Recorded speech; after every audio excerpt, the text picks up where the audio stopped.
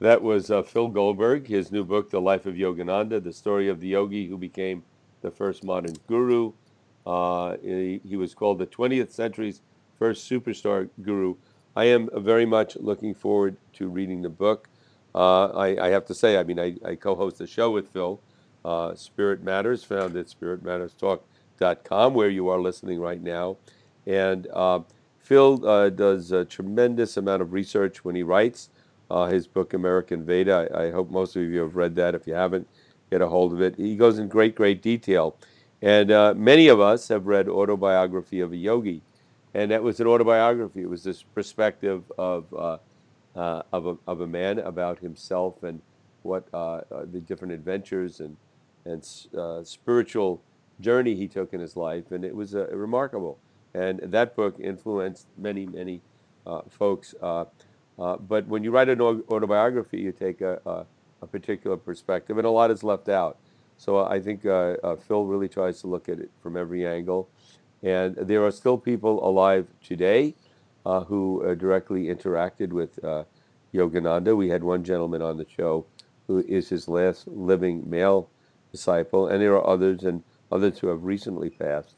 So the story is still fresh. Also, the movie Awake, Phil appeared in it, I think, several times, 5 times to be exact, and which was a movie about Yogananda that was done in the last couple of years, was very well received and influencing people. So I think, for me, Yogananda represents somebody who really stood out in the pack. And I think in American Veda, Phil focuses on Vivekananda and Yogananda and Maharishi, who became all of them very, very well known and changed sort of the course of thinking in the West, and to look at Yogananda in greater detail. And those of you who are in the United States, if you ever get in Southern California, two places that I think are just remarkable. One is in Encinitas, which is in North County, San Diego, where Yogananda actually resided. There's some wonderful gardens there and a meditation uh, auditorium you can go into. They perform services, and many of Yogananda's monks, male and female, are there. And then also I think it's called in Los Angeles, it's Lake Shrine, I believe it's called. It's a beautiful park, and it's open to anyone, and you can go there. And really, there's a bookstore in both places where you can get a feeling for Yogananda and his work. And he wrote several other books.